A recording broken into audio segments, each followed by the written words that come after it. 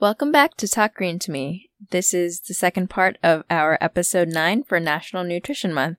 Today, our special guest is Valerie Espinoza. Valerie is a registered clinical dietitian and she studied nutrition. She's going to talk with us today about how doing good for the planet also is doing good for your body.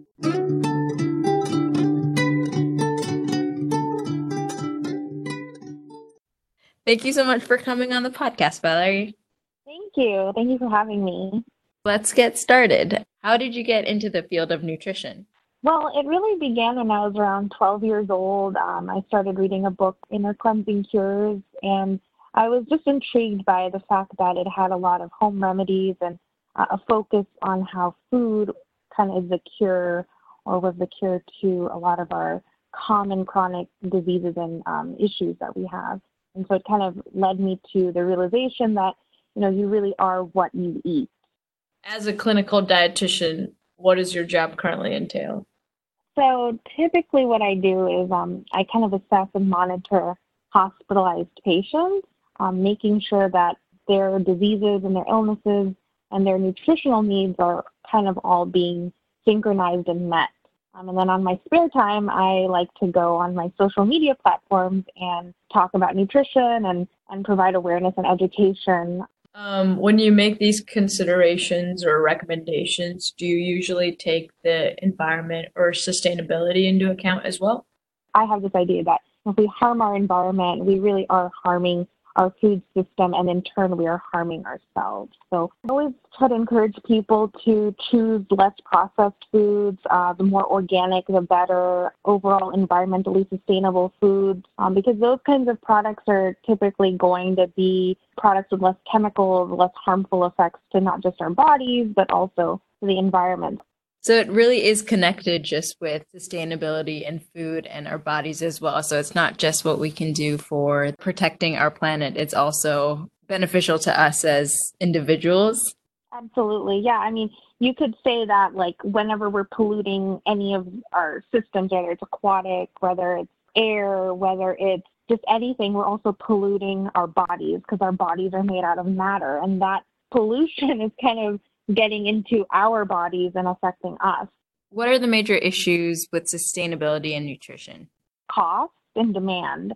I would say that part of the reason why there's maybe less sustainable foods or maybe people are not eating as sustainably is because the cost of it is a little bit more expensive. So that's one aspect. And the demand of food has significantly increased in the last century, you could say. I mean, even portion sizes, people are eating crazy amounts, and to keep up with that demand, foods have over time become less environmentally friendly. So I think it's a profitable market to make things, I guess, more processed per se, and it's also meeting the demands of the consumers. But like for people who are in areas of the country or in the world that are considered in food drought, so they don't have access to nutritious food, and more so like processed or packaged foods or fast food because it's cheaper too. Do you have any recommendations for them how they could possibly get access to better nutrition? So the food drought problem, it has a lot to do with climate. So unless we solve the real root of the issue, then we're going to keep running into the same thing. We're going to keep having to give them packaged foods, and then they're going to keep having health problems. So I would say the best thing for countries or areas where they're lacking of water or lacking of sustainable food is to kind of increase education and awareness to how to bring at least accessible water to those areas, kind of getting people on board. I know, for example, Dubai, I know it's a very rich country, but they use a distillation to kind of, because they don't have any water, to get the seawater and then turn it into usable water. And then what they do is they recycle all of that water very sustainably. So I think getting more water conservation and also getting more access to water is going to be a huge culprit of getting food, natural food, and healthy food to populations in impoverished areas and in drought areas especially. And that's where engineering and all of those things come into play. And you said that you're trying to, veer people away from processed foods and stuff. Are there certain food groups or trends that you're seeing, diets that kind of also go along with the sustainability factor? Or are the trends in diet more related to like people's health? Both. I've seen some diets that I could say are probably helpful for sustainability, but I've also seen diets that may not be. You could say that there's a Whole Food 30, I think it's Whole 30, which also focuses a lot on clean eating and things like that. There's, of course, plant-based diets. Those are also going to be a little bit more environmentally friendly and more sustainable in practice. And then on the other end of the spectrum, you'll have diet trends that are a little bit more harmful, and that's where you could see the Atkins diet, which is a focus on red meat consumption. It's a focus on animal product consumption, or even the ketogenic diet, which a lot of people tend to eat more fat, more meat products because they're trying to avoid carbohydrates, even like fruits. They're trying to avoid that because they're so restricted. Are some of these more sustainable in terms of their impact on the environment? Clean eating, any whole clean eating diets, maybe plant-based diets, even the DASH diet and the Mediterranean diet would be more ideal, probably the best in terms of sustainability if people had to follow a diet. Yes, I were not familiar. For people who don't know, I guess the Mediterranean diet is, again, focusing on like seafood and a lot of plant-based. About half of your foods should be plant-based, a lot of seafood, a lot of omega-3s, whole grains. So a more balanced diet is the Mediterranean. DASH diet is focusing on the less processed foods. So that's going to be the low sodium items. And the DASH diet is really, it was made for people who have like a risk for heart disease or any sort of cardiac diseases. So you said that the Mediterranean diet involves a lot of fish. There's usually some problems or sustainability problems related to fish as well. Are there certain types of fish that you would recommend, or Like, what are the least harmful to people or the most sustainable? Fish, yeah. So always, definitely try to go for wild caught fish is better for consumption. The bigger the fish, I always say the bigger the fish, the more mercury it will accumulate over time. In terms of that, in terms of mercury specifically, we're going to see the safest fish being the Atlantic wild-caught salmon, the tilapia, and the pollock. Shrimp also has a little bit less mercury too. The higher mercury content we're going to see mainly in like mackerel and some sort of, I think it's albacore tuna. So some of the tuna species are also a little bit higher in the mercury content. What are the main challenges with sourcing sustainable foods in general? You think about if you had to do everything organically or naturally per se, a lot of the farmers would probably lose, or at least back in the day, they would lose a lot of their crop yields, and essentially they would lose money, and there would be a higher price for those foods. The biggest challenge is how can we meet the demand of crops or all types of foods, and how can we keep costs down for the consumer, but also for the producers, which are the farmers, agriculturalists, etc. So that's kind of where the use of maybe harmful chemicals have come into play over the last century or more. That's where the use of GMOs, etc. Finding ways to yield more profit and yield better results. Is there anything consumers can do to kind of help those economics? Should people like demand more natural options, or do you think there's anything we can do? That's a good question. Yeah, I would say a couple of things people can do is personally, people should try to kind of grow their own foods if they have the space, if they have any little bit of like land in the backyard. Growing your own foods, more sustainable, of course. Even from the seeds, you can definitely easily grow peppers, and many of the fruits and the vegetables are very easily grown in many different climates. So if people can grow their own foods, that's one way. The second way is, to demand foods that have less harmful practices. If we're purchasing foods that are kind of harming the environment, then we're kind of adding fuel to the fire, you know? But if we cut back on the demand and we're demanding more healthy foods, then government policies and companies will start recognizing that and kind of gearing more towards organic sustainability and more towards environmentally safe practices for their farming and agriculture.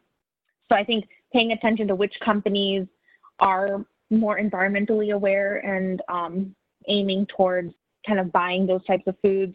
And also organic foods are also good too. Kind of bringing awareness to any kind of harmful chemicals that are being used regularly on our foods. I mean, bringing awareness can hopefully change policy. Yeah, that's awesome. Those are great suggestions. I really hope our listeners take at least some of those At into least account. one. Are there certain food types or certain food products that you see this being a much bigger problem for? You already mentioned meat and stuff, but in terms of vegetables or something, are there certain individual food items that you would especially recommend avoiding? I love all sorts of vegetables. I think they have a lot of positive things. You just have to keep in mind that when it comes to health, whenever you're eating foods that maybe are not organic, or maybe you're not sourcing them yourself, or maybe you're not sure about their farming practices, those produce and foods may have chemicals in them based on pesticides or herbicidal use. Of course, they're more likely going to be GMOs. So just keep that in mind. But it's better, if you ask, in the grand scheme of things, it's better to eat fruits and vegetables than not eat them at all. Like, not everybody can afford, organic or non-GMO foods or whatever. So it's better to eat fruits and get those antioxidants, get those anti-cancer benefits, et cetera, rather than avoiding them. Yeah, so I think the biggest thing is, if I had to really say, I would say soy products probably are the most processed foods. Oh. And then definitely soy. So, are there any other foods you would avoid or are harmful? I mean, there's a lot. There's so many things that, it's kind of like a double-edged sword. One part of it is like, okay, it could harm you, but then there's other parts of it where it's like, okay, it has some benefits too. So I would say that definitely processed meat. I mean, I would, not just the meat aspect of it, but the fact that they add so many preservatives into processed meat. A lot of them have been linked to cancer and very, very bad negative health outcomes. I would say processed meat should be on the top of the list, along with going again with sugar-sweetened beverages. And then as far as fresh and natural foods, I wouldn't really say there's a specific food, but palm oil, of course, any palm oil containing foods, and then any of the red meat products. So what about palm oil? Well, palm oil has a lot of good properties for cooking and for the taste of it. It has like a rich buttery flavor. If anyone's had candy or Nutella, palm oil is in a lot of those great tasty foods. But as far as the environmental impact, it's quite negative because it has a very negative impact on the tropical species, the forest species, all of those things, plants, the orangutans, all of that is negatively being impacted because of the demand for palm oil. Okay, that makes a lot of sense. What do you want people to know that you haven't already mentioned about their nutrition or foods to take care of their health? Well, I would just say, try your best to eat as natural as possible. You don't have to necessarily buy organic foods if you can't, but fruits and vegetables are always going to be top tier in terms of health benefits and outcomes. Always go for fresh and natural. That's going to be the top tier. And then the second thing I would say is that, reduce your red meat intake. If you are, eating a lot of red meat, you should probably reduce it because there's a lot of research also on the negative effects of high consumption of red meat. And of course, the negative effects on the environment too. So if we can kind of work in both ways, that would be great. One of the things I recommend to people if they're confused as to like what to eat and what to buy is to always look at the ingredient list whenever you buy food. And if you can't pronounce it, if you don't know what the name is, if it doesn't sound like a name of a food, then it's probably not. It's probably a preservative or a chemical. And those kinds of chemicals and preservatives can be hormone disruptors. They can alter our metabolic functions, and they can have negative health outcomes in the long term with frequent consumption. So we have to keep that in mind whenever we are choosing foods. Always look at the ingredients. And like I said, the closer you are to nature, the better you're going to be for diet and eating. How about packaged foods? Where do they stand? As far as the best packaged foods, I would say the ones that are probably organic, the ones that are maybe not in like harmful plastics. And when you just read the ingredients of packaged foods, that's what the biggest indication of how is this food for my health. If you're seeing all these like additives into your food item, then you know that maybe it's not the best food to eat. So Yeah. that's what I would do. Okay, that makes sense. And we learned from talking to someone who does like multi-layer packaging in one of our previous episodes that you have to have sort of different layers of plastic to be able to protect whatever's inside. Yeah, keep the oxygen and the moisture out of the stuff so that they don't degrade or go stale. So And those are harder to recycle when you have different components in your packaging. yeah, definitely. Oh, I wow. think with packaged food, it's not just related to the foods themselves. It's also like what you're using in order to keep all the food safe to eat. As a final thought, do you have any fun facts that you'd like to share with the audience? Yeah, so there's about 50,000 edible produce in the world, and we're only eating about a handful. So I would like to encourage everyone to get creative, go to the farmer's market or the international market. And I know sometimes if you're not used to it or if it doesn't look like a banana, don't eat it, but just get creative and, try new produce and it's okay. There's, again, 50,000 edible plants, and we should try to, and a lot of them have crazy amount of health benefits. And I think we can get creative and try something new. Do you have one that's like a favorite of yours that you want to shout out? I do. It's mainly in South Asia. It's called lichus. I don't know if you guys have heard of those, but I don't know if it's called the same, but it's like the sour fruit. Yeah, with like a red skin on it. Yeah, Is it- it's really is it tasty. different? Is it different than lychee, or is that the same thing? I think it's the same. Yeah, it's really delicious. That's one thing, and there's one Asian like vegetable which I encourage people if they can find it in the Asian markets. It's called bok choy, and it's almost like a kale, but it's a very delicious version of kale. It's like kale, but not as sour and bitter. It's much better than kale. It's bok choy. I like that one. Yeah, I went to a farmer's market once, and this little girl was trying to sell me bok choy, like she was helping out her dad who started farming and growing like Asian foods, and she was trying to sell it to me, and I was like, I don't know what to do with this. Oh yeah, I love bok choy. Oh yeah, it's so I good. had some You for can lunch use it the as a other day. salad. Nasreen was commenting on it. I told her this exact story, Yeah. Yeah. but I should Nice. be more adventurous next time and buy the bok choy and It's try as it out. easy as like steaming the vegetable and eating it. Do you guys have any ideas or any suggestions for how sustainability can be, improved in our food system? Oh, wow, no one's ever turned it around and asked us a question before. I think Mhm. like you said, if you can grow something in your backyard, that would be good because that also just reduces transportation costs, and there's like CO2 emissions and all sorts of energy considerations with transporting foods from like really long distances and everything that's involved in growing things. So if you can do it locally, that would be better, and then you kind of have more control of what you're actually feeding the things that you're growing and eating. So that's what I would think about. Yeah.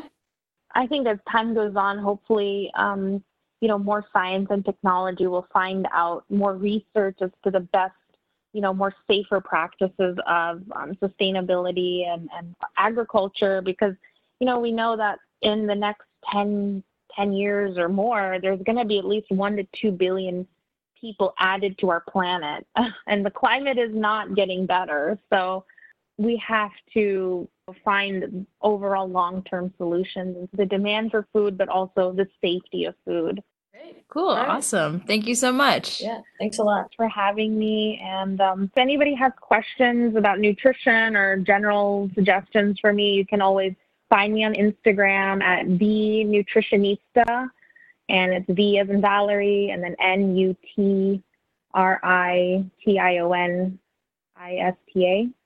And that's my Instagram, and that's also my Gmail. So just send me an email, message, any questions you have. Thank you for listening. This episode was edited by Nasreen Khan. Music by Saucy Boy Records. You can find us at the hashtag TGTM Podcast on Instagram or Twitter, or you can email us comments, questions, concerns at talkgreentomepodcast@gmail.com.